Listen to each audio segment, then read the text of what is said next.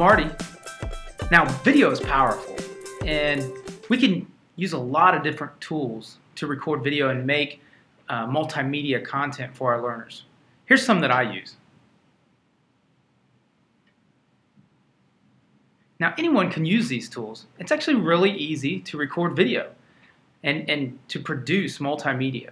But what we want to do is produce really great multimedia. Now, I want to show you 12 very easy to implement do's and don'ts.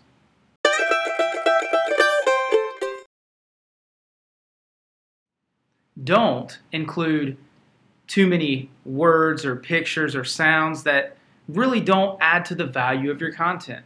We want to eliminate those. Those just add a bunch of non-helpful noise to your learners. Don't show a picture, talk about it, and then have text on the screen at the same time. We've all sat through that PowerPoint that's filled with a lot of information while the speaker's talking. It's just too hard for us to listen and read at the same time.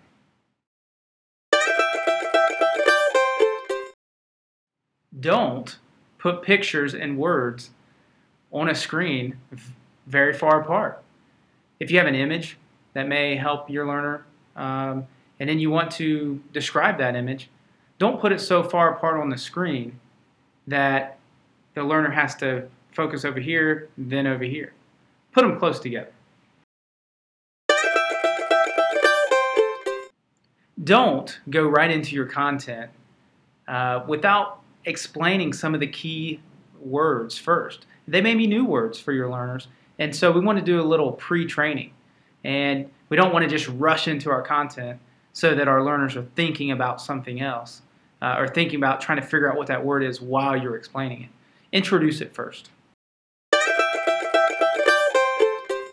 Don't just use all text. We want to use images as much as possible. People really connect with that. Don't use the computer-generated voice. Computer-generated voices are fine. Really, they are. Come on, trust me. When possible, use your own voice for narration. People don't really connect well with the computer voice. Now, it's getting better, but it's not quite there yet. Do number 1.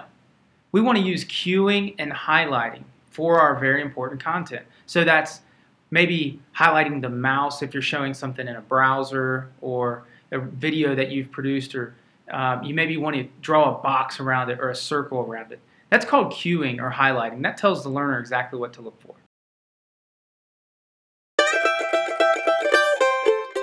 Do present words and pictures simultaneously. That helps our learners out to see the picture and the word at the same time. Do segment your media. So if you have a long recording or video, let's break it up into smaller chunks. That helps our learners kind of go self-paced. Breaking it up in smaller chunks is really helpful.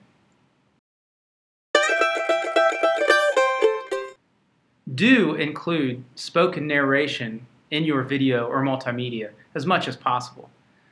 Voice really helps.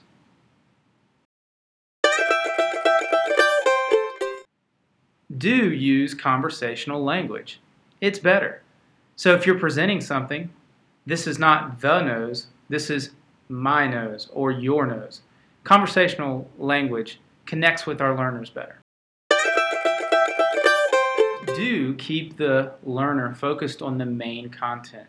Sometimes I like to fade my video down and focus on the main content. That way the learner's eyes aren't shifting. Sometimes it's not real helpful to have your video up if you're talking the whole time. It's a quick technique. Now again, these are 12 easy to implement principles, and they're really multimedia principles that are based on a lot of research. The main research that I look at is by Richard Mayer. Here's his book. So check them out, and don't just create video, create great video by implementing these 12 easy principles.